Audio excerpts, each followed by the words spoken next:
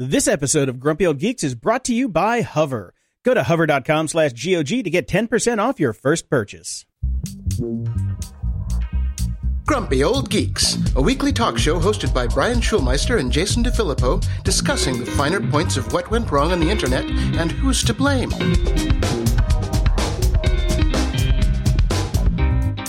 Welcome to Grumpy Old Geeks. I'm Jason DeFilippo. And I'm Brian Schulmeister. More changes, Brian. Okay.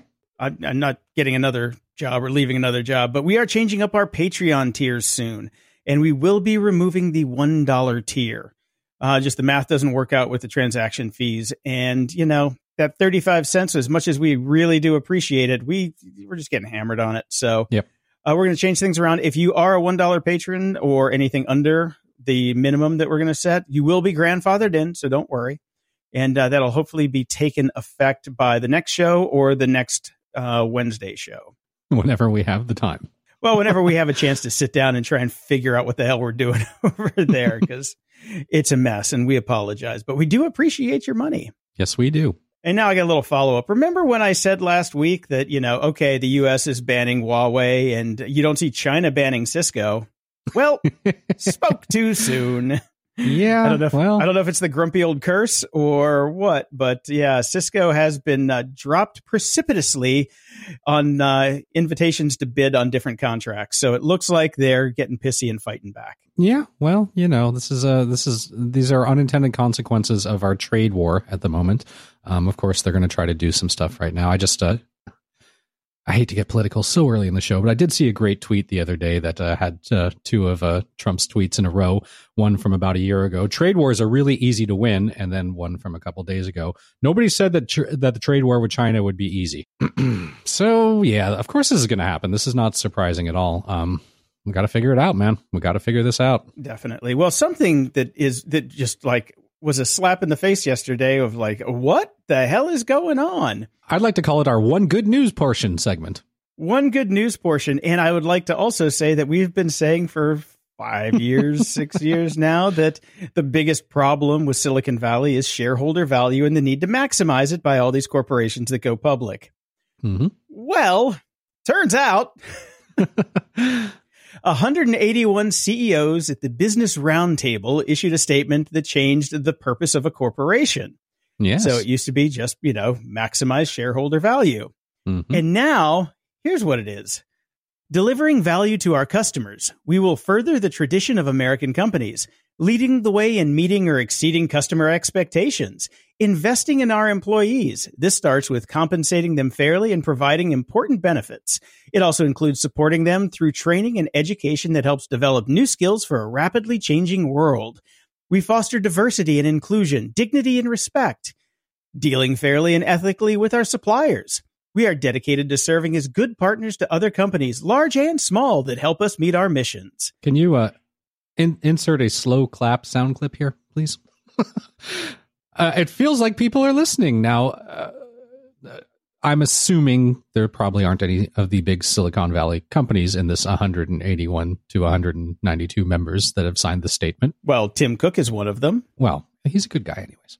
Motorola's in there. Take a look at the signature list. It is Excellent. Pretty damn impressive. The PDF is linked in the show notes. And if you want to go take a peek at that, anybody that's listening, it's pretty good. It is a definite welcome change in policy or thought anyways. But of course, it is worth noting that this is just a statement. There's no binding value to this whatsoever. But if they all do choose to follow this idea, I think we could turn some things around. Yeah, definitely. This is what we've been asking for, you know, but I also think that they see the writings on the wall that if people aren't treated fairly, paid fairly, that there's not going to be anybody left to buy their products. Yeah, it's going to be some guillotine and some French Revolution moments going on if this keeps going the way it's going, right? I mean, that we've had articles of talking about that for the past 4 years that occasionally make it into our show about, you know, how we hear some CEOs are already have their place in New Zealand that they're ready to just hop on their private jet to when people start going through the streets with their pitchforks. So we turn it around now. Yeah. Before Viva la Revolution. I just want to finish up here. Supporting the communities in which we work. We respect the people in our communities and protect the environment by embracing sustainable practices across our businesses. Oh, so e-scooters are out. Gone immediately. I'm pretty sure I didn't see Bird on that list. Pretty sure I didn't see Bird. But they do wrap up with generating long-term value for shareholders who provide the capital that allows companies to invest, grow, and innovate. We are committed to transparency and effective engagement with shareholders. So the shareholders are still in here, obviously, because they need them to, live and breathe. But I think this is what we've been asking for a long time. Yeah, but it also takes two, as a shareholder, you need to sign on to this idea as well. You shouldn't be pressuring the companies in which you own and invest in to just return short-term value. You should also hold these same values that these corporations are saying that they're going to hold. And this works well for companies like Apple and Motorola, et cetera, who make money. Who this won't work well for are these companies that we rail about all the time on this show, the Ubers and et ceteras, who rely on just constant funnels of money being shoved into them because they only lose money. So we'll see what happens. We'll definitely see what happens. I was just looking to see if Alphabet was in here, but I don't know if he was invited to. I know Mark Zuckerberg's not in here. He's not invited to the table. Nope. So it's a pretty interesting one. But hey, Jeff Bezos signed on as well. Let's see it happen then. The ball's now in your court. And they're the one that served. So kudos to them. Yes. Now, we've also talked about the law of unintended consequences, which you already mentioned once at the top of the show. I found this quote, which sums up so much about the stories we're dealing with. And it comes from Paul Varillo. He's a French cultural theorist, urbanist, and aesthetic philosopher. What precisely is an aesthetic philosopher? I have no idea what an aesthetic philosopher is. Okay. But here's what he says. When you invent the ship, you also invent the shipwreck. When you invent the plane, you also invent the plane crash. And when you invent electricity, you invent electrocution. Every technology carries its own negativity, which is invented at the same time as technical progress. Facebook. Yeah. So there you have it. There you go. That we're connecting the world. And how's that working out for you? Not so well. In the news,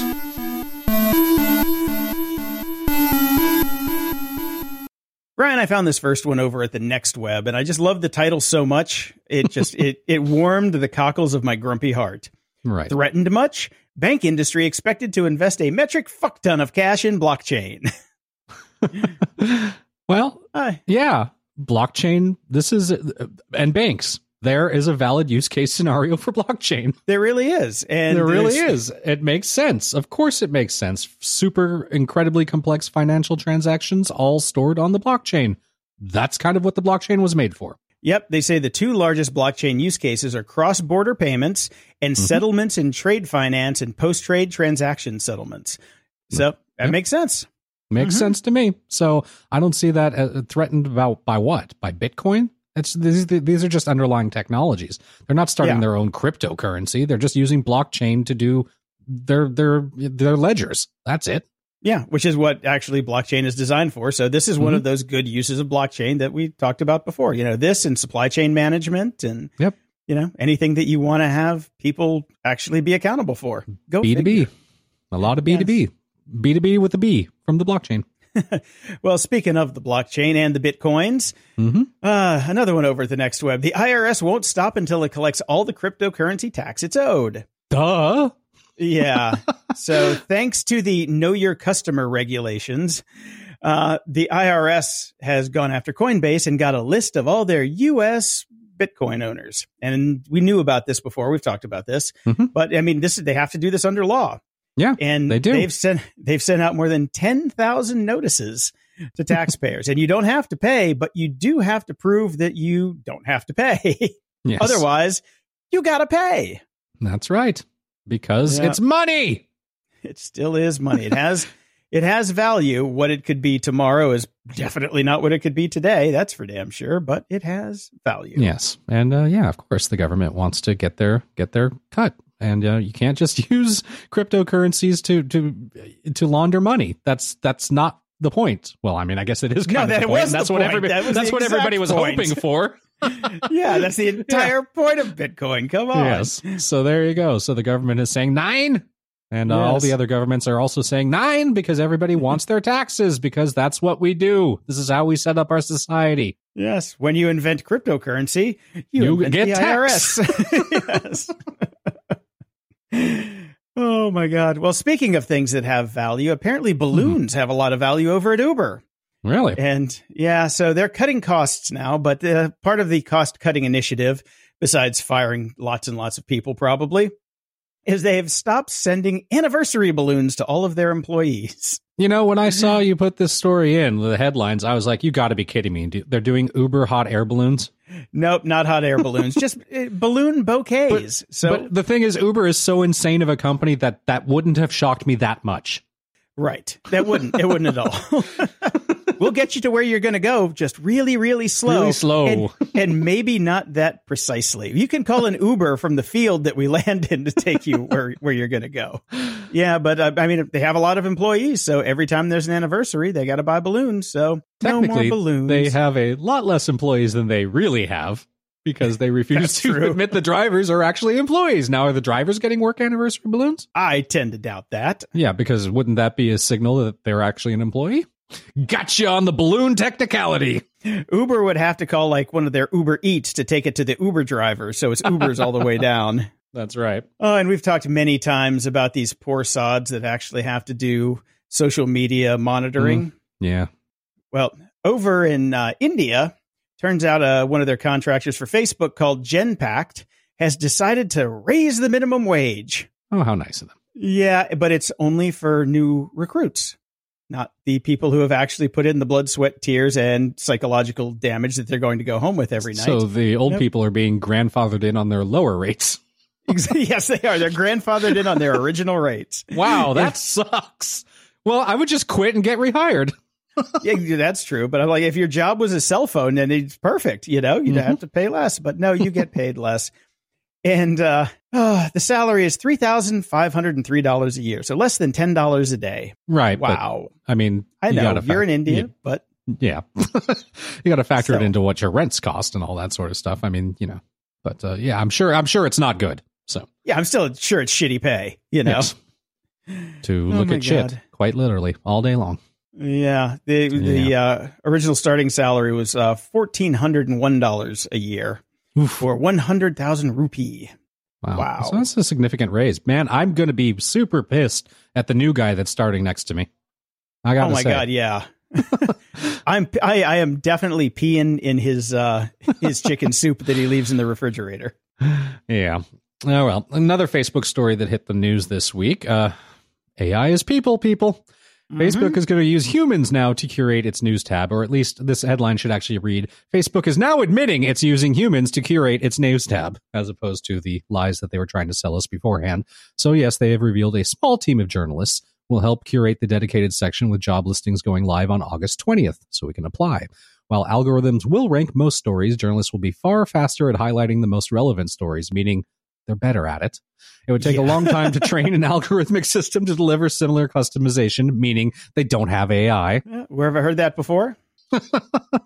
So, yeah, some people are concerned that those that accuse Facebook of political bias, that's, if you have a human in charge, what's to stop humans from favoring certain ideologies over others, thus not understanding the fact that all these algorithms can and have been gamed by people. Yeah. To do the exact thing. So this is a better way of going about it because you know what? AI's algorithms, they don't have bosses. They're going to call them in and go, hey, Bob, why do you keep posting all these pro-Biden stories? Accountability. That's what an AI doesn't have is accountability. Yes. Once they make an AI that can get scared of being turned off because it does the wrong thing, that's when you have AI. Exactly. You got to have fear for your job. Yeah, so this is going to be launching sometime later in 2019. I think it's a good move. It's the right thing to do, and let's move on here, people, and stop pretending that AIs are good or doing anything. This episode of Grumpy Old Geeks is brought to you by Hover. Building your online brand has never been more important, and your online identity begins with your domain name. It's the foundation, the rock, the center of your digital persona. And buying a domain name for yourself and your passion is the first and biggest step to building your personal brand online. Trust me on this. It's important. You have to have your own domain name. And your domain name tells your online community who you are and what you're passionate about, and also gives them a place to find you. Not just, oh, I'm at facebook.com/this or twitter.com/this. Those things change. Those sites go away. Remember MySpace? Nobody ever thought that was going away. But your own domain name is never going anywhere, as long as you pay your bills, of course. And web hosts and websites evolve as their brand, website, and hosting needs change. And keeping your domain separate from your hosting gives you the flexibility to choose the right platform for your business. No one wants to be stuck with a solution that doesn't meet your needs. And with Hover, your domain name can be connected to any host or website builder with a few simple clicks. This is a real big game changer here. They have set up these connections to a lot of the big platforms that most people use for hosting, and you don't have to go in, set up your A record, your C names, your MX records, which we all had to do in the past. You can do it with Hover with just a simple click. It's great. And they have no upsells and a super clean user interface. You know what I'm talking about. Those sites that you just go to, try and buy a domain name, and the next thing you know, you've got stickers, you've got T-shirts, you've got everything but your damn domain name because you can't figure out where to buy it. And they have the best in-class customer support team. You call them, they pick up the phone. It's amazing. They're Canadian. What do you want? They're fantastic people. And you can also get personalized email that matches your domain so you don't have to have a crappy @AOL.com address, which I know some people actually do. And here's another kicker. Free Whois Privacy. Most places you actually have to pay for that. And they've got 400 plus domain name extensions to choose from, including all the classics, but they've got the fun niche extensions as well, in case you want to get your .ninja on. So get started today. Go to hover.com/GOG and get 10% off your first purchase. That's hover.com/GOG to get your awesome domain today and get 10% off. Trust me, you will never use another registrar again. It is that good. And how do I know that? I've got over 200 domains at Hover. So I eat my own dog food on this one. So trust me, hover.com/GOG.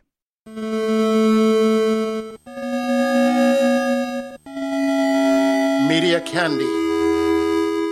For some strange reason this week, I was browsing through the myriad of on-demand video services I have because I needed something to play in the background while I was working. And I came across Idiocracy was on one of mine. I like to call it CNN. Here's the thing about Idiocracy. I haven't seen it in a long time. And I remember it's like, okay, yeah, it's pretty silly. It's fun. I mean, the intro is worth its weight in gold. Right. That's really the best thing about Idiocracy. At least it was back then. Now I'm watching it again. Every time I rewatch this, it gets closer and closer and closer to reality. I mean, seriously, go back and watch it with a critical eye. Mike Judge was onto something. He really was. We are, as we've been saying on this show, we are sliding down the slope to dystopia. And all of these dystopian, be it a comedy or a drama, things that we used to go, oh, wow, look at that. Look around, people. Yeah. No, it's really scary. It's really scary. Just go back and watch it with a critical eye. It's still pretty funny. Some parts drag a little bit, but yeah, no, it's well worth the watch again. Right. And you got me into The Marvelous Mrs. Maisel. Isn't it? Wow. Wonderful? It is Brian, it's marvelous. Isn't it, though? And it really, speaking of that dystopian thing, it pulls you out of it for a brief period of time where you're living in a wonderful little world. It really does. Because I thought it was another British show. I didn't realize what it actually was. I thought it was British, though. Not British. That's for sure. Not British. New York. Stars the woman from, oh gosh, what was the Kevin Spacey show? Oh, House of Cards. Yeah, House of Cards. It's the woman from House of Cards. She was the prostitute / whatever that got killed by the That's her? assistant. That's her. Oh, wow. She lost some weight. That's crazy. Oh, that's funny. Oh, okay. Yeah, highly enjoying it. I'm only 4 episodes in, but I'm trying to drip feed this one because it is such a fun show to watch that I don't want to burn through it. Yeah. We did the same thing with my wife and I. We watched one a week just to keep it because it was just so good. We enjoyed it so much. And I found another show which is pretty good called Jet. Now, I found this because on the screensaver on DirecTV, they kept showing this like a screen of it, and it's a woman in a like a purple and black leopard coat with a leopard and plaid whatever background that matched her coat. And she said Jet. And I thought that it was a Joan Jett show, like a biopic of Joan Jett. Right. Nope. I was wrong. I was totally wrong. It's basically like a gangster heist type of show with lots of boobs because it is Skinamax, and a pretty good cast and a pretty good story. I'm really enjoying it. I'm like halfway through now, and my roommate and I, it's just like the first thing we pop on. I do not have Skinamax, so I will not be seeing this, sadly. I don't either. I have Sweden. Oh, anyway, well, there you go. But I found out today when I was doing a little research on it, it was created by Sebastian Gutierrez, and he wrote Snakes on a Motherfucking Plane. Yeah. So it's got humor, it's got action, it's got drama. Yeah, it is. I love that movie. And my friend Bill did the poster for it. That's why you got to love that show. Okay. Well, he's not my friend, so I don't have to love it. Okay. I finished watching The Boys. Well, I started and finished watching The Boys. I binged that thing. I watched one a night. It was great. Highly enjoyable. Wow. I really did end up liking it. I was like, I have an aversion to like superhero stuff anyways, but this is far more Jessica Jones than it is Marvel Cinematic Universe. It's dark. Oh, far more, yeah. It's a little messed up. The superheroes aren't necessarily the nicest people in the world. It's got a decent enough plot. The acting is good enough. I thoroughly enjoyed it. It was throwaway popcorny TV stuff, but fun. Yeah, really good. I hope they do good with the second season, because the Tick was one that came back for a second season, and I liked the first season, but like after 2 episodes of the second season, I just couldn't get back into it, so removed it. So hopefully these guys will not have the Tick syndrome when they come back. Yeah, well, speaking of the Tick syndrome, I also finished Stranger Things 3. Okay, what'd you think? By far my least favorite of the 3 seasons. Really? It wasn't horrid yet, but by the end of it, my wife and I were looking at each other going, okay, so now we're just redoing the end of season 1 again, just with bigger monsters and, brighter colored clothes and more people running around with axes. Okay. Yeah, I don't know. I liked it. It was fine. I can't say I'm thrilled that there's going to be a Stranger Things 4 unless they do something pretty significantly different this time around. At least what we've learned from Stranger Things 2 and 3, don't date Winona Ryder. So never. We knew that from the entire history of 80s and 90s alternative rock. That's true too. The song sucker. If Winona Ryder dated you, your career ended. Oh man, we can weaponize Winona. That's right. There we go. And we have some Apple news in the media area. They have finally released a trailer for their much ballyhooed coming show, The Morning Show. Yes, indeed, they have. I watched it. I was not that interested. There really wasn't anything to see. There wasn't too much to see, but we know it's going to star Jennifer Aniston, Steve Carell, and Reese Witherspoon. So a lot of money being thrown at this show. Isn't this I believe this is the first time that, well, I guess we have to technically call it TV, right? It is TV, even though it's Apple TV. This is the first time Jennifer Aniston will be starring back on a TV show since Friends. So I think they must have thrown a lot of money at her. Yeah, well, here's the thing. Apple's not going to get my money for this one because I can't stand Jennifer Aniston. I've never seen a full episode of Friends. Don't like her. And I don't like Reese Witherspoon. So 2 out of 3 X's on that board. So yeah, no you reason will not to be watching. Nope. I'm going to give it a go just because I like the idea of the plot. The morning show will explore the problems of trusting the news to dishonest people, the free fall of the newscast following the scandal, and a TV show's struggle to survive in the smartphone era, which is ironically what Apple has actually done to the real area. So that's true. I'm going to give it a go when it finally comes, since I've got Apple TV and all that sort of stuff, but we'll see. In gaming news from Apple, which doesn't mean much to me, but this seems like a pretty good deal for most people, they have reportedly their game subscription service will cost just $5 a month, which is pretty nice. So this is going to be the Netflix for Games service that they're going to launch. Of course, it depends on what games that they actually have, but it is Apple, so I think they'll probably be able to get a lot of good stuff. They're expected to include over 100 titles that are new and completely exclusive to Apple, or not 100 that are new and completely exclusive to Apple. Some will be over 100 games to begin with. So $5 a month, not bad. That's a pretty decent pay rate if you're going to be playing a lot of games. Yeah, if the games are any good. Really comes down to the types of games, and if they're just rehashed ones or old ones that nobody can sell anymore. We'll see. Yeah, we'll see what happens.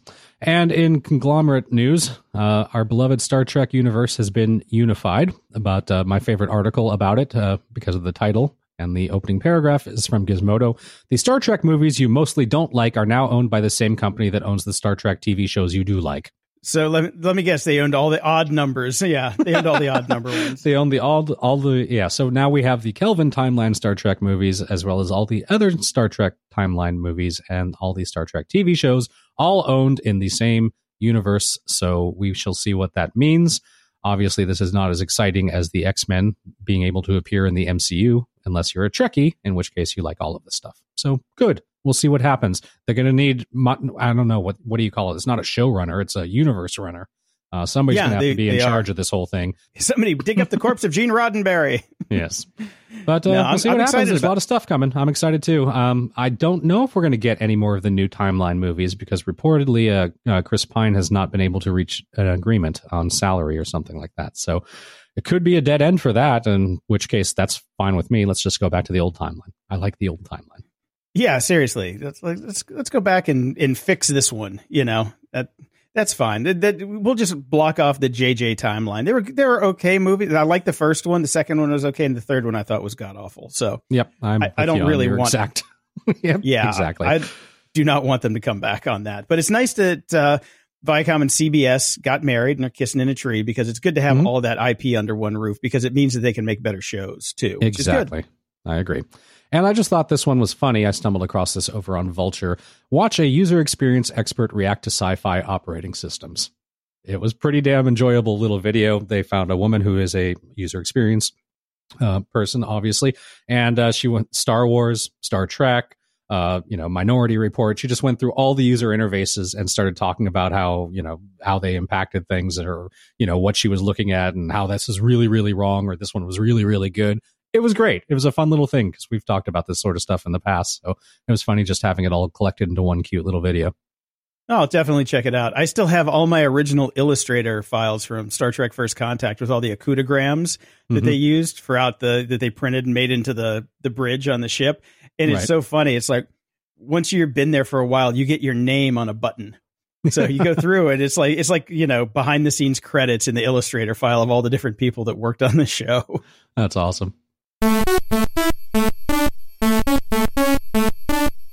the library.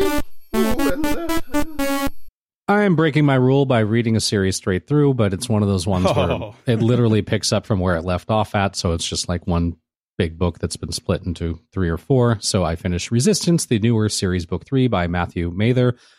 I stand by it. It's decent enough. It's good popcorn sci-fi. Okay. The story is going along quite well. I'm enjoying it. In October, we have a new release from Dan Carlin. A book? He wrote a book. He actually wrote a book. Now, I wish he would stick with hardcore history and keep doing those, because those are books in them of themselves. But this will be fun. This will be fun. He is going to actually narrate the audiobook. So this is just kind of a way to get all of a season of hardcore history in one go and actually be able to pay him more. I think that's really the end game here. Yeah, I can see that. That would make sense. Well, good on him. I will definitely purchase this, because he has not gotten enough money for me yet. He's got a lot of money from me. I went back and bought his whole archive a long time ago. So it releases October 29th on 2019, which means it will actually probably come out in 2032 if Dan sticks to his normal publishing schedule. Oh, you've been waiting for that the whole time, right? that joke, you've had that pocketed. It's not wrong. No, I think I made it up over my eggs this morning, actually, when I put it in, but that's okay. And I found a site called Standard eBooks. Have you ever seen this before? I have not until you put it in the notes. So it's kind of a public domain project where they take Gutenberg ebooks or any public domain ebook that they can, prove that's public domain in the United States. That's the key. That's where they work from. And they reformat it, put in extra stuff, artwork, table of contents, and all the crap that you don't get from the shitty text files at the Gutenberg project, and make beautiful ebooks that you can download for free. It's a really cool thing. I really tried to figure out who's behind it, though. It didn't say anything on the About tab? No, it doesn't. So I had to do some Googling, and I ended up at Reddit. And on Reddit, there's a guy who basically says that, hey, he's the guy that, it's his project. And because they were talking about why did they pick Calibri as the font for all the books and all that stuff. And he came out and said it. So I looked at some of his other posts on Reddit. Still can't find a name or any website or any personal information about him. But he was talking about Linux servers and things like that. So he's a nerd. He's a nerd, Right. and it's his project. I really wish there was, more information about him on the About page or the project itself, because if this is just one guy funding it out of his own pocket, that's dangerous. Well, that's true, but it seems to be a pretty good run of stuff in here. This is impressive. I remember I worked at a bookstore. Do I have to explain what those are? Probably to all the millennials. I worked at a bookstore almost my entire high school, and I remember, different publishers would do the same kind of thing in real, formats, but print books. But they would always get all the standard stuff, and they would do their own lines with similar style artwork and all that sort of stuff. But it's great to see somebody doing this in the ebook world. It's fantastic. No, it's really, really good. I'm very happy I found this one. Nice. And this is another. Yeah, thanks. And this one I found over at LitHub, and it's just an interesting article. I'm trying to read more things that I just like trying to do some serendipitous web surfing like I used to do. Mm-hmm. And I don't know how I got to this one, but it's a piece by a woman named Isabel Davis. It's called "Thank God for the Sex I Found in My Mother's Romance Novels," and not something that I would normally read, but. It's a really, I thought, interesting article about a girl who was basically taught the ways of the world from her mom's smut collection. And again, having worked at a bookstore in high school, we sold quite a lot of these kind of books. They flew off the shelves. Oh yeah, man, they're barn burners. They're barn burners. So it's a really fun read if you want to see, how this woman like basically found her sexuality growing up from these romance novels, and then was like, yeah, that's not really how it happens when you actually get to go do it. No. It's just a fun short read. It also explains why she only likes guys that look like Fabio. Yeah, well, actually, I think she went to the other side. I think maybe the books did it to her. I don't know. And this last one I found over on the Mission Daily newsletter. They're running a series on storytelling in the next few weeks. Mm-hmm. You can check that out at mission.org. It's pretty cool. Sign up for the newsletter. But they found a playlist on YouTube of Brandon Sanderson, one of our favorite writers around here, teaching his writing class, his novel writing class, and he puts all of the lectures online, so you can just go watch them. Nice. Yeah, I watched about 20 minutes of the first one this morning. It was entertaining. He's a pretty, jovial, quick guy. So I enjoyed him. So if you're a Brandon Sanderson fan, definitely go check these out. It's free entertainment. Don't have to go to Sweden. There you go. Moron of the week. I found a couple fun morons this week and one hero, but the first moron is a fellow named Akeem Murphy, who is 26. He went on a 3-day getaway with his girlfriend, Lynn Burton, from Wisconsin Dells, Wisconsin. And they were out water scooting around. Well, I guess not water scooting. I have scooters on the brain. Water skiing around on a water scooter. Jet skiing. And they were looking as happy as they could be, and he was taking a little video, and he was holding up the phone and videoing himself and his girlfriend. And at one point, she leans in. She can be seen leaning, squinting to get a better look at the phone, and then asking, "Wait, is that Tinder?" Whoops. Yeah. So he looks pretty worried. He tries to play it cool by saying, "What are you talking about?" And she continues, "I thought you deleted that. Who is that?" And they continue to bicker and fight as Lynn demands to check his phone, and he refuses to do so. Awesome. This is the best video ever. Hilarious. Yeah. Be careful, boys.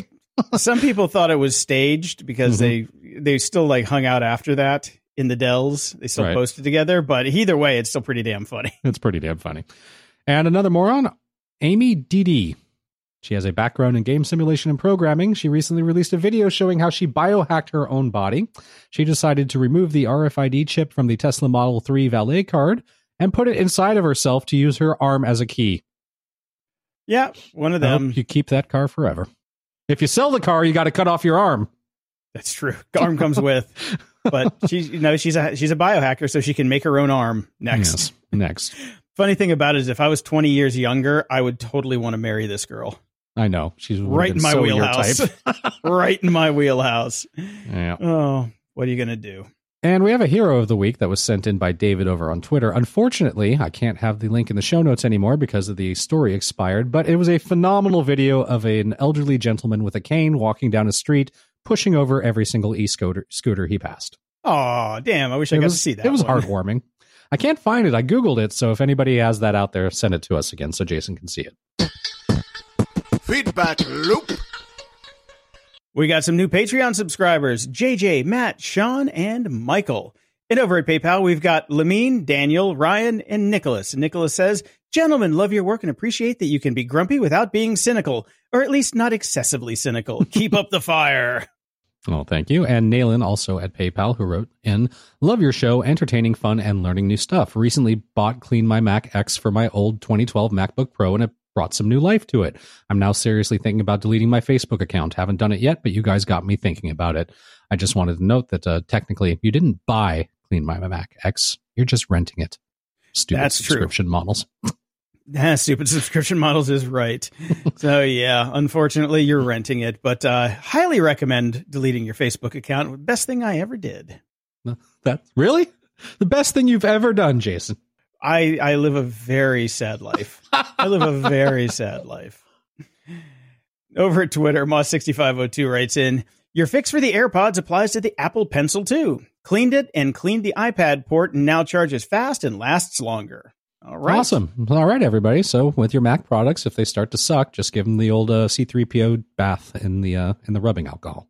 I'm pretty sure if I dipped my MacBook Pro into a bath of rubbing alcohol, it would not work anymore. Could be the best thing you've ever done, Jason. You should try it. The best thing I've ever done. And Buddy writes in, or sent in a link from Business Insider, "Amazon's army of tweeting warehouse workers backfired spectacularly this week after a thread about working conditions went viral." So we were talking about the FC ambassadors that Amazon started, but it's gone backfired on them. Who could have saw that coming? And but the ambassadors were ridiculed and accused of writing propaganda for Amazon, and some were even asked if they were being held at gunpoint to write their tweets. Others users pointed to the flaws in the system. Some of the ambassador accounts appear to have changed hands, leading to confusion over whether the accounts are real. It's also easy to mimic the Amazon FC ambassador accounts, meaning people have been changing their Twitter names to mock the armies of tweeters. Somebody should tweet at them, "Blink twice if you want me to call the police." I'm stuck in a tube. It's true. And just a note about this Business Insider website. Oh my God. It's that horrid. Thing is horrible. Unfortunately, they have really good journalism. That's the thing. You can't copy and paste out of it, which led me to open up Console and in the developer tools, and I'm going through Console. That thing is pushing hundreds of errors a minute because it can't like get to some JavaScript file, and like the performance monitor on it. You can do all of this profiling in your developer tools if you use Opera. It's pretty easy. There's developer tools in Chrome too. But what I have to do when I want to copy and paste something into an article is I have to go open up the console, find the settings, and disable JavaScript before I can copy and paste text out of a web page that I pay for. Yep. Come on, guys. Seriously. Yeah, that's kind of bullshit, guys. Fix that. Your journalism's great, but come on. That's ridiculous. Yeah. And Alex writes in, "Any plans to add chapters to your podcast?" Nope. So few people use them. It's just not worth the squeeze. And it adds about another hour and a half to the production timeline just because of the way we bounce files out of Logic and run it through Ophonic. All the chapter markers are gone, so I'd have to manually do everything and then run it through Marco's tool to do the chapter building and all that stuff. And I've tried it. I think there's one episode out there of Grumpy Old Geeks that basically has chapters in it. So, and that's as far as I can tell, unless you go to patreon.com/GOG and 10x reward, I would gladly put chapters in. That's right. And Stardash writes in, "I have been a Windows user since the early 90s. Is Mac OS really that awesome? I have never used it except in passing. I game a bit and would like to keep doing so. Is buying a Mac a good idea? Did they support good graphic cards on Mac OS? Thanks and stay grumpy." I'm me as well. I've always been a Windows user. I switched to Mac 4 or 5 years ago now. Honestly, it doesn't matter. Use what you're comfortable with. They're both so similar to each other these days. I think the argument could be made that particularly if you're a gamer, you're probably better off staying with Windows and PCs just because there's so many different things that you can do with that. You can, switch out graphics cards and all that sort of stuff. Macs tend to be Macs. You get what you pay for.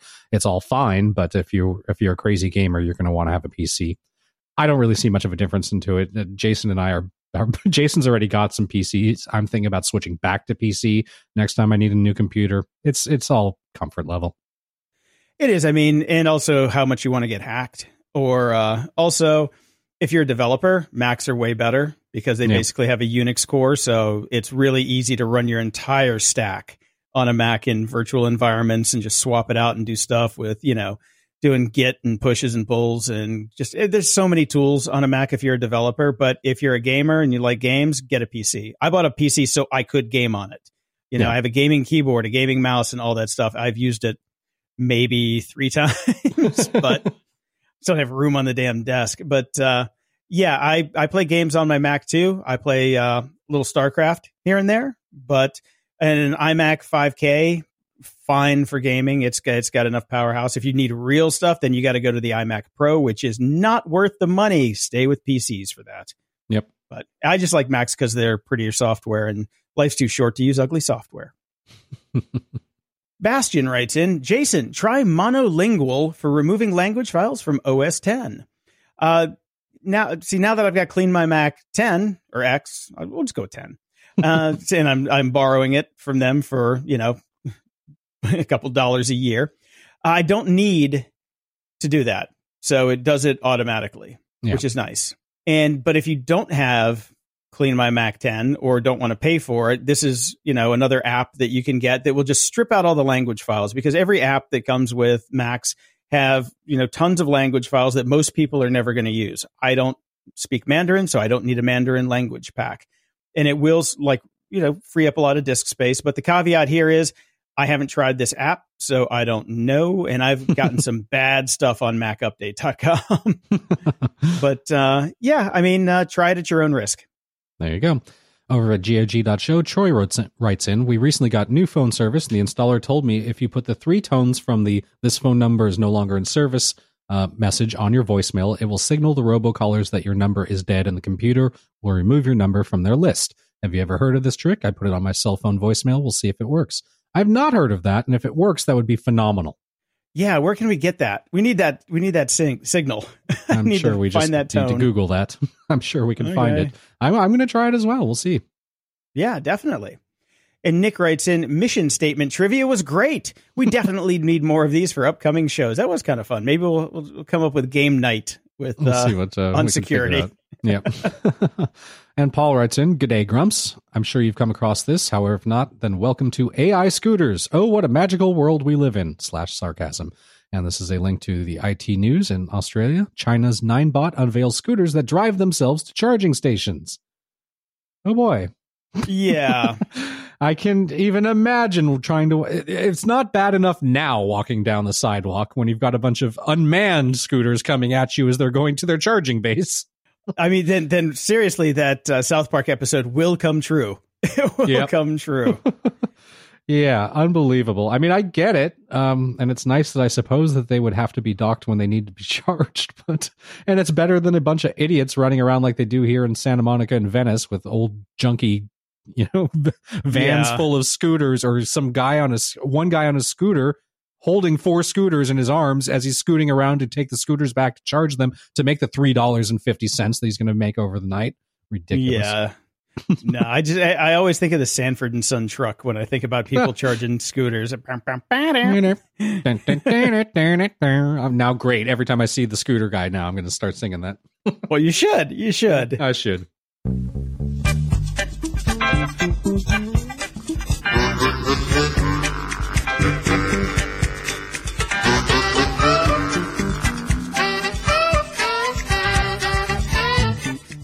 So Gao Lu Fang, the chairman and chief executive, said this: I believe scooters will replace bicycles as the prime solution for micromobility.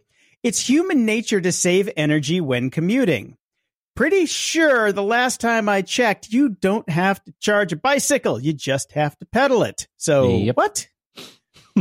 Yeah, unless you have one of the power bikes, but most people don't. Right. That's why they have a bike. They want exercise. Yes, we want to burn some of that energy that we get from our McDonald's. Christopher writes in, Overstock.com CEO comments on Deep State, withholds further comment. You read this one, Brian? I did. It's interesting. What is this guy's name, the Overstock CEO? Let's see. Sorry. Totally I don't know. I've read a bunch of articles about this guy this week. I know, me too. He's a loon. He's a loon. And finally, there are some consequences to the guy being a loon. Stock price is dropping heavily. So, yeah, he's made some crazy comments about deep state stuff and how he's supposedly helped the government because his rabbi told him to. And, oh boy. I shit you not. It is an interesting. Well, this particular article is just the press release. Google what's going on with this guy if you want a good laugh. And my thought on this was immediately, highly overpriced CEOs. They're just as crazy as everyone else. Yeah, I think somebody replaced his CBD oil with PCP. Definitely a possibility. Donovan wrote in, "Hey guys, love the show." In episode 369, dude, Brian discusses how he checked out podcast music and he found nothing really worth mentioning, even though they had a press release concerning their interactions with Sound Exchange in regards to bringing licensed music to podcasts. While I agree with both of you, this seems like a far-fetched idea considering the draconian licensing deals the music industry has always had. I think you may have overlooked something. In episode 296 of the New Media Show, Todd Cochran and Rob Greenlee had a conversation with Douglas Reed from Podcast Music. Okay, blah, blah, blah. It goes on and on. He just says that it's coming soon. April or May, which is fine, but maybe you don't do your big PR push before the music is up there. Well, it was podcast movement. Yeah. It was podcast movement. They were just kind of, going on the press. Yeah. So I guarantee you, though, you're still not going to find Taylor Swift up there. Neil from near Cincinnati writes in, "Hey guys, don't be so grumpy. Amazon does have a phone number, 888-280-4331. They spent a good chunk of their time helping resolve my issue. Your mileage may vary. Keep it coming." I will say, when I used Amazon, the grocery one, when I was in Chicago, and there was a problem with it, I called phone support and they were fantastic. There we go. Google is really the one that has no phone support. That's true. Scott XD writes in, "Hey Grumps, what happened to your back catalog? As both a fan of the podcast and a bit of a somewhat completionist, I was enjoying it and eventually looking forward to being caught up. But today it disappeared from Apple's podcast listings. Only your recent episodes are shown there now. Is an easy way of enjoying the back catalog, or am I doomed to feverishly scrolling and searching on the website? That actually won't work for me since I like to enjoy listening while driving cross country, and call me crazy, but one of my favorite pastimes is not dying while driving. Cheers, Grumps, Scott." There's technical reasons for this right now. There are some seriously technical reasons for this right now, because I am migrating the website, and the way some of the plugins work on the website, they try and pull in the whole feed, and then it kind of duplicates things, and it makes my life a living hell when I want to re-import because something went wrong. And it's trust me, it's fucking WordPress. It's that's all you got to know. It's a pain in the ass, but I'm like most of the way through the migration. New site's looking great. And as soon as the migration's done, all the old episodes will be back up, and you can go back and listen to us be terrible for years to come. Years to come. An episode a day for a full year, if not a little bit more now. Victor writes in, "I was listening to Schnitzel on demand and have a little time off from school before next semester. I would be honored to help compile a list of recommendations from your past episodes. I've been enjoying your podcast for over a year now, and this would be a great way to contribute since Patreon support isn't something I can afford yet. Let me know if you actually are interested and how I could help." Well, we don't have to worry about books anymore. So friend of the show, really good friend of the show, Jesse, has compiled that list for us. And I am going through and formatting it, and we have to change some links because there's old links in there. But eventually now we will have a comprehensive list of all the books we talked about at the library. So we're not going to put up who liked what and when, because that's, hard to do with like 300 books, but we're going to do our best. We have a base to start from where we didn't have to spend hours doing it. So thank you, Jesse. Thank you very, very much. Appreciate it. And Victor, feel free to go through and find some other stuff that we recommended and get that together as a list for us. We'd appreciate it. Although stuff like software might be pretty outdated, but we'll see. Who knows? Okay. Who knows? But if you want to send us lists of stuff that's on the website, go for it. We'll send you some stickers and magnets. We appreciate it because that's all we got. Yeah, that's true. Scott writes in, "Maple cookies. I think it's time I sent some maple cookies your way, Jason. Since there are multiple brands, I want to make sure I get the right one. Let me know which brand and where to send them, and I'll see what I can do. P.S. You can add me to the pool of fans who've listened to every single episode. I've learned a ton about tech, and both your salty jokes actually helped me get through a very rough time a couple years back. So thank you both." Well, thank you. Well, thank you, Scott. Thank you for the offer. I'm good right now, though. I still have a lot of maple cookies in the freezer because I plan ahead because I know Brian's never going to bring any back, but really appreciate it. Technically, I did bring some back this time. They just didn't make it to you. Yeah, your son rented them before I could get to them. That's right. He's rented them. Yes. Neil writes in, "Hi, Grumps, just a quick one, but you mentioned The Family in 368 in Media Candy. Whilst I have not seen the show on Netflix yet, I know stuff about it, as many Australians in my generation do. You may be interested to know that Julian Assange is one of the children that grew up within the sect that is known as The Family. Look it up. Stay grumpy." Well, Neil, I did look it up, and wrong family. The Netflix special is not about that family. It's based on a book by the same name. We'll link that in the show notes. But since you did get me Googling Julian Assange and The Family, oh boy, that explains a lot. Whoa. Yeah. Man, some of the pictures from there are just like, holy shit balls. But yeah. Okay. Julian's cray-cray. Yeah. Don writes in, "Hey, Brian, I have a question for you in regards to that Kraftwerk decision in the EU. Aren't you even in the least bit worried that allowing copyright to cover a 2-second sample of what I understand is just the drum track is taking copy protection too far?" Let me interrupt here because this is quite a long one, so I'm just going to do little bits and pieces. I don't think any of like the Led Zeppelin drummer would feel that way because his stuff has been stolen countless times, and it's obvious it's his stuff, and that's why it makes it so interesting and why people want to steal it and take it. He should get money for that. You can't make money off other people's work. That's the way it should go. You can't just take it and make money. You can take it, you can use it, but as soon as you make money, you have to pay the people that originally did it. There's an entire reason. There's a whole industry of sample libraries that are sold, and when you buy them, you own them. You've got the license to use them. There are entire sample libraries of drum tracks by famous drummers. You buy the sample library, and then you can use them. Then you own them. You've paid for them. You've now got them licensed. You don't just turn on your recorder and record somebody else's work and then throw it into your own work. It's not supposed to work that way. That's just not the way it's supposed to work. So you can buy licensed stuff, or if you just want to steal it and use it, you can pay them for that. It's usually a one-time payment. That's the way it works. I don't understand the problem with that. I don't worry about it being a slippery slope because I don't agree that people should be able to do that. I think people should get paid for their work if it gets used by other people. You say later, you have quite a long article with some good points, and you know what you're talking about. There's no doubt about that because you're talking about some specific cases that have happened. Everyone wants to get paid for it once, twice, 3, 4 times ad nauseum. No. If you steal it, I want to get paid the one time. That's it. So license it from me. You can use it. That's the way it's supposed to be working. So I sort of agree with you, sort of don't. So anyways, that's where I'm at with this. You finish with, "I say, imagine a world where that Star Trek fan-made movie could have been released legally. Screw Metallica and their Ticketmaster ticket price fixing scheme. Where is Napster? I say, why can't I get repaid for those hours I spent working on an Excel workbook every time a coworker reuses it?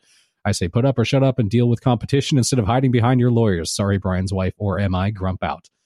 The Star Trek movie could have been released, but they would have had to pay Paramount for the IP. Well, the thing that happened with the Star Trek movie is then it created guidelines for fan-made movies. Mm-hmm. So fan creators can now work with Paramount or Viacom CBS and actually create those movies within the guidelines of a fan-made movie. Of the people who own the IP because they own it. They created it. Yes, they created it, so they get to make the rules about it, and they can choose to be good like Paramount is, and Paramount is still basically saying, you're fine to do this within these guidelines, but if you make money, that's a different story, and then we have to talk, and that's the better way of doing it, but the people are completely within their own rights to basically refuse everything and say, no, you can't use my IP, it's my IP. It's up to the creators. Yep. Moving on. Ilya writes in, "Hi guys, as always, thank you for the awesome work. Brian told my wife about your wife's reaction to your new Hue lights. She sends her sympathies. Our new Hue lights are driving mine crazy as well. I haven't bought it yet since it's out of stock in Israel, but this Hue dimmer switch might be a solution. This is the the Philips Hue smart dimmer switch. God damn dyslexia. With remote, requires Hue Hub, installation-free smart home exclusively for Philips Hue smart bulbs, and it is out of stock here in the United States as well." Yes, it is. I saw this. I actually found this before you wrote in with the comment. I don't know why this didn't come up in any of my previous searches, but it did. And I've tried to find out if it syncs between the app and voice control and the dimmer, or if it's just another dimmer that will work. And if you switch it off here, does the app know? I can't tell yet, and it's $34.94 whenever it's available. So hopefully I'll be able to get it and try it soon. Or if anybody has this and can tell me already, does it sync? I just need it to sync. It needs to sync. It needs to be smart. If I touch it here, it needs to know on my app. If I talk to my Alexa and turn the light on, then the dimmer switch needs to know that it's on. Right? This is all we're asking for here. I understand it's complicated, but until this gets sorted, you can't call it smart. That's all I'm saying. Okay, well, I don't have dimmer switches in my garage studio, Garage Studio. So I was thinking about getting 2 of them for in here, because then I can make some funky mood lighting in the studio while I'm doing videos. Dude, it's so nice. The funky lighting bit is nice. I think you'd really enjoy it. Yeah. And I don't have a dimmer, so it's just a light switch. I don't have to worry about that. So I think I'm thinking about picking up a couple of these just to have in the studio for fun effects for relatively little money. If I went and bought like a lighting rig to do that stuff, it would be, a fortune. Yeah, it'd be a fortune. You can just get it a little cheaper now. Nick also wrote in about this. Brian, you've mentioned a couple times some issues with your Hue bulbs, and I just wanted to give you some feedback from my own experiences. First, the flickering using the dimmer might be an incompatibility between an old dimmer and LED bulbs. My dimmer's only 4 years old. I got it when I moved into the house. It's not old. Anyways, I had non-Hue LED bulbs on a dimmer switch and had the same problem until I replaced the switch with a modern dimmer switch designed for LEDs. I do use some Hue bulbs in my house, and I control everything through a separate Hue switch. I always leave the wall switch on and control the lights only through the Hue switch, which eliminates your issues with the app and your traditional switch not being synced. I only use the app for setting up the bulbs and the switch and haven't used it since. And lastly, I use with my outdoor Hue bulb and love it. It turns out my outdoor light on whenever my wife or I enter a certain radius of the house. Usually, the app isn't perfect, and let me add a widget button to my phone to turn the bulb on and off. My wife used to leave the outdoor light on all the time because she wanted to be guaranteed that it'd be on when she got home, and it drove me nuts because I'm a man and stupid things drive me nuts. And the combination of smart bulbs plus it fixed that problem for me. So love the show. So yeah, it sounds like there's all kinds of workarounds, but nothing that was going to make my wife happy because it won't be seamless and work the way it should. So are you using the Apple Home app with this stuff too? No. Okay. I suppose I could, but I mean, again, as we talked about on the last show about the crazy state of the Internet of Things, I've got a Hue app, and well, then there's also the Apple Home app, but then I'm also got it hooked up through my ladies in the tube. So I've got multiple things trying to control one thing, and then there's the actual physical switch, which is the only one my wife wants. So, oh God, yeah. How's that technology working out for you? It's awesome. Guy UC writes in, "Hi guys, I can't find the newsletter on your website like you mentioned in the last episode. Can you please direct me to the URL or where I can find it? Thanks. It'll be more prominent on the new site." And I was a little bit wrong. It's just an emailed alert like when new shows are posted. So it doesn't have the full show notes in it. You'll still have to go to the site to get the links, but it's in the email. The link is there. So you can get an email with a link, click on that, and boom, there's the show notes. Sorry about that. Working on it. Got a lot on my plate right now. I'm doing my best. And Barrett writes in, as a dog lover, Netflix It's Bruno series is wonderful. You would love it, Jason. Yeah, I watched some of the trailer for it. I totally added that to the queue. It looks hilarious. I can't wait. And they're short. They're like 10 to 14 minutes each. So they're my favorite kind of show. Lamine writes in, Bonjour, GOG. I'm a friend of the show from DC for more than 2 years, and you guys have been my go-to when it comes to the intersection of tech and society as we know it. I'm writing because I listened to a very interesting podcast called TWIML, which would be This Week in Machine Learning and AI, episode 290, that discusses the nuances of the machine learning black box model versus interpretable models for high-stake decisions. It is probably one of the most refreshing and digestible discussions on the matter I've come across in a very long time. The interviewee, Cynthia Rudin, does a fantastic job at addressing the grave implications linked to the proliferation of black box ML models due to their profitability. As she puts it, I've never seen a clean database, so why trust the models that use them? I look forward to hearing you guys take this on. P.S. I'm not bothered by Brian's shocking line. Well, you stole my line. Hold on a second. Deliveroo! There we go. The polls have reversed again. Oh, no, negative polarity. Now I'm the arrogant motherfucker. Okay, great. Well, I'm going to actually have to go and listen to this podcast. Sounds pretty interesting to me. Yeah, we'll see. I'll give it a listen, and if anything in there twinges something in me, we'll be talking about it the next episode. Link is in the show notes, so go for it. Yep. Over at iTunes, we have a 5-star rating from Don't Bother. Here are your 5 stars. Okay, now stop asking. Well, You might want to set it for 5-second skip because we're going to have to ask everybody else. Just because you did it doesn't mean everybody else did it. But thank you very much. Don't bother.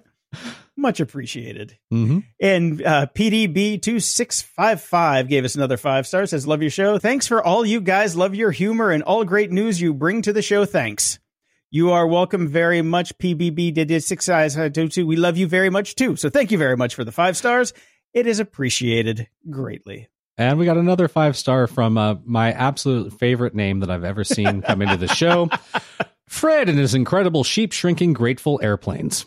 Nice. It's me, he says, or she. Well, it's Fred. Fred. Well, I've met female Freds. Bullshit. Yeah. Where? Winifred. But that's not Fred. You don't But they go by They Fred. short it to They go by Win. No, Fred. they don't. They short it to Winnie. No, that's only in that dumb TV show that you used to watch in the 80s. Bullshit. I don't believe you. Anyways, back to the review. If you've ever felt grumpy, outraged, or overwhelmed by today's technology, you will see a lot of yourself in this podcast. The hosts go over the tech news of the day, calling out ridiculous trends like the proliferation of electric scooters and making predictions about the future of technology that often prove true. Pro tip, nobody ever went wrong predicting the worst possible outcome for any technology. This is fair. This is fair. Yes. If you want your question or comment read on the show, head over to gog.show/support and send us your feedback or questions that we can read on the air. And if you're so inclined, please head over to gog.show/iTunes and toss us a 5-star and snarky review. And if you know any women named Fred, please write in. Closing shout-outs! I want to give a closing shout out to our friend of the show, Jesse, who sent us the book list. Thank you so much. You've got some stuff coming your way very shortly. Yay. Thank you so much. Is that yay because you're the one that has to go to the post office? That means I have to go to the damn post office. If only Stamps.com would do an ad with us. Seriously. Until next time, I'm Jason DeFilippo. And I'm Brian Schulmeister. Thanks for listening to Grumpy Old Geeks. To support the show and keep us on the air, go to patreon.com/GOG. Toss us a few bucks and we'll love you forever. If you don't like Patreon but still want to support the show, you can give a one-time or recurring donation by just going to GOG.show and clicking the PayPal button in the sidebar. Your support really keeps us going, and we really appreciate it. Show notes for this episode are at gog.show/370. From there, you can find links to old episodes, but not all of them. That's coming. Leave feedback, ask questions, and get links to stuff we like. Stay grumpy. We're sorry. You have reached a number that has been disconnected or is no longer in service. Support for this podcast and the following message come from Corient. Corient provides wealth management services centered around you. They focus on exceeding your expectations and simplifying your life. Corient has been helping high achievers just like you enjoy their lives more fully, preserve their wealth, and provide for the people, causes, and communities they care about. As one of the largest integrated fee-only registered investment advisors in the U.S., Corient has deeply experienced teams in 23 strategic locations. Corient has extensive knowledge spanning the full spectrum of planning, investing, lending, and money management disciplines. Leverage Corient's exclusive network of experts to craft custom solutions designed to help you reach your financial goals, no matter how complex they may be. Real wealth requires real solutions. For more information, connect with a wealth advisor today at Corient.com. That's Corient.com. Corient.com.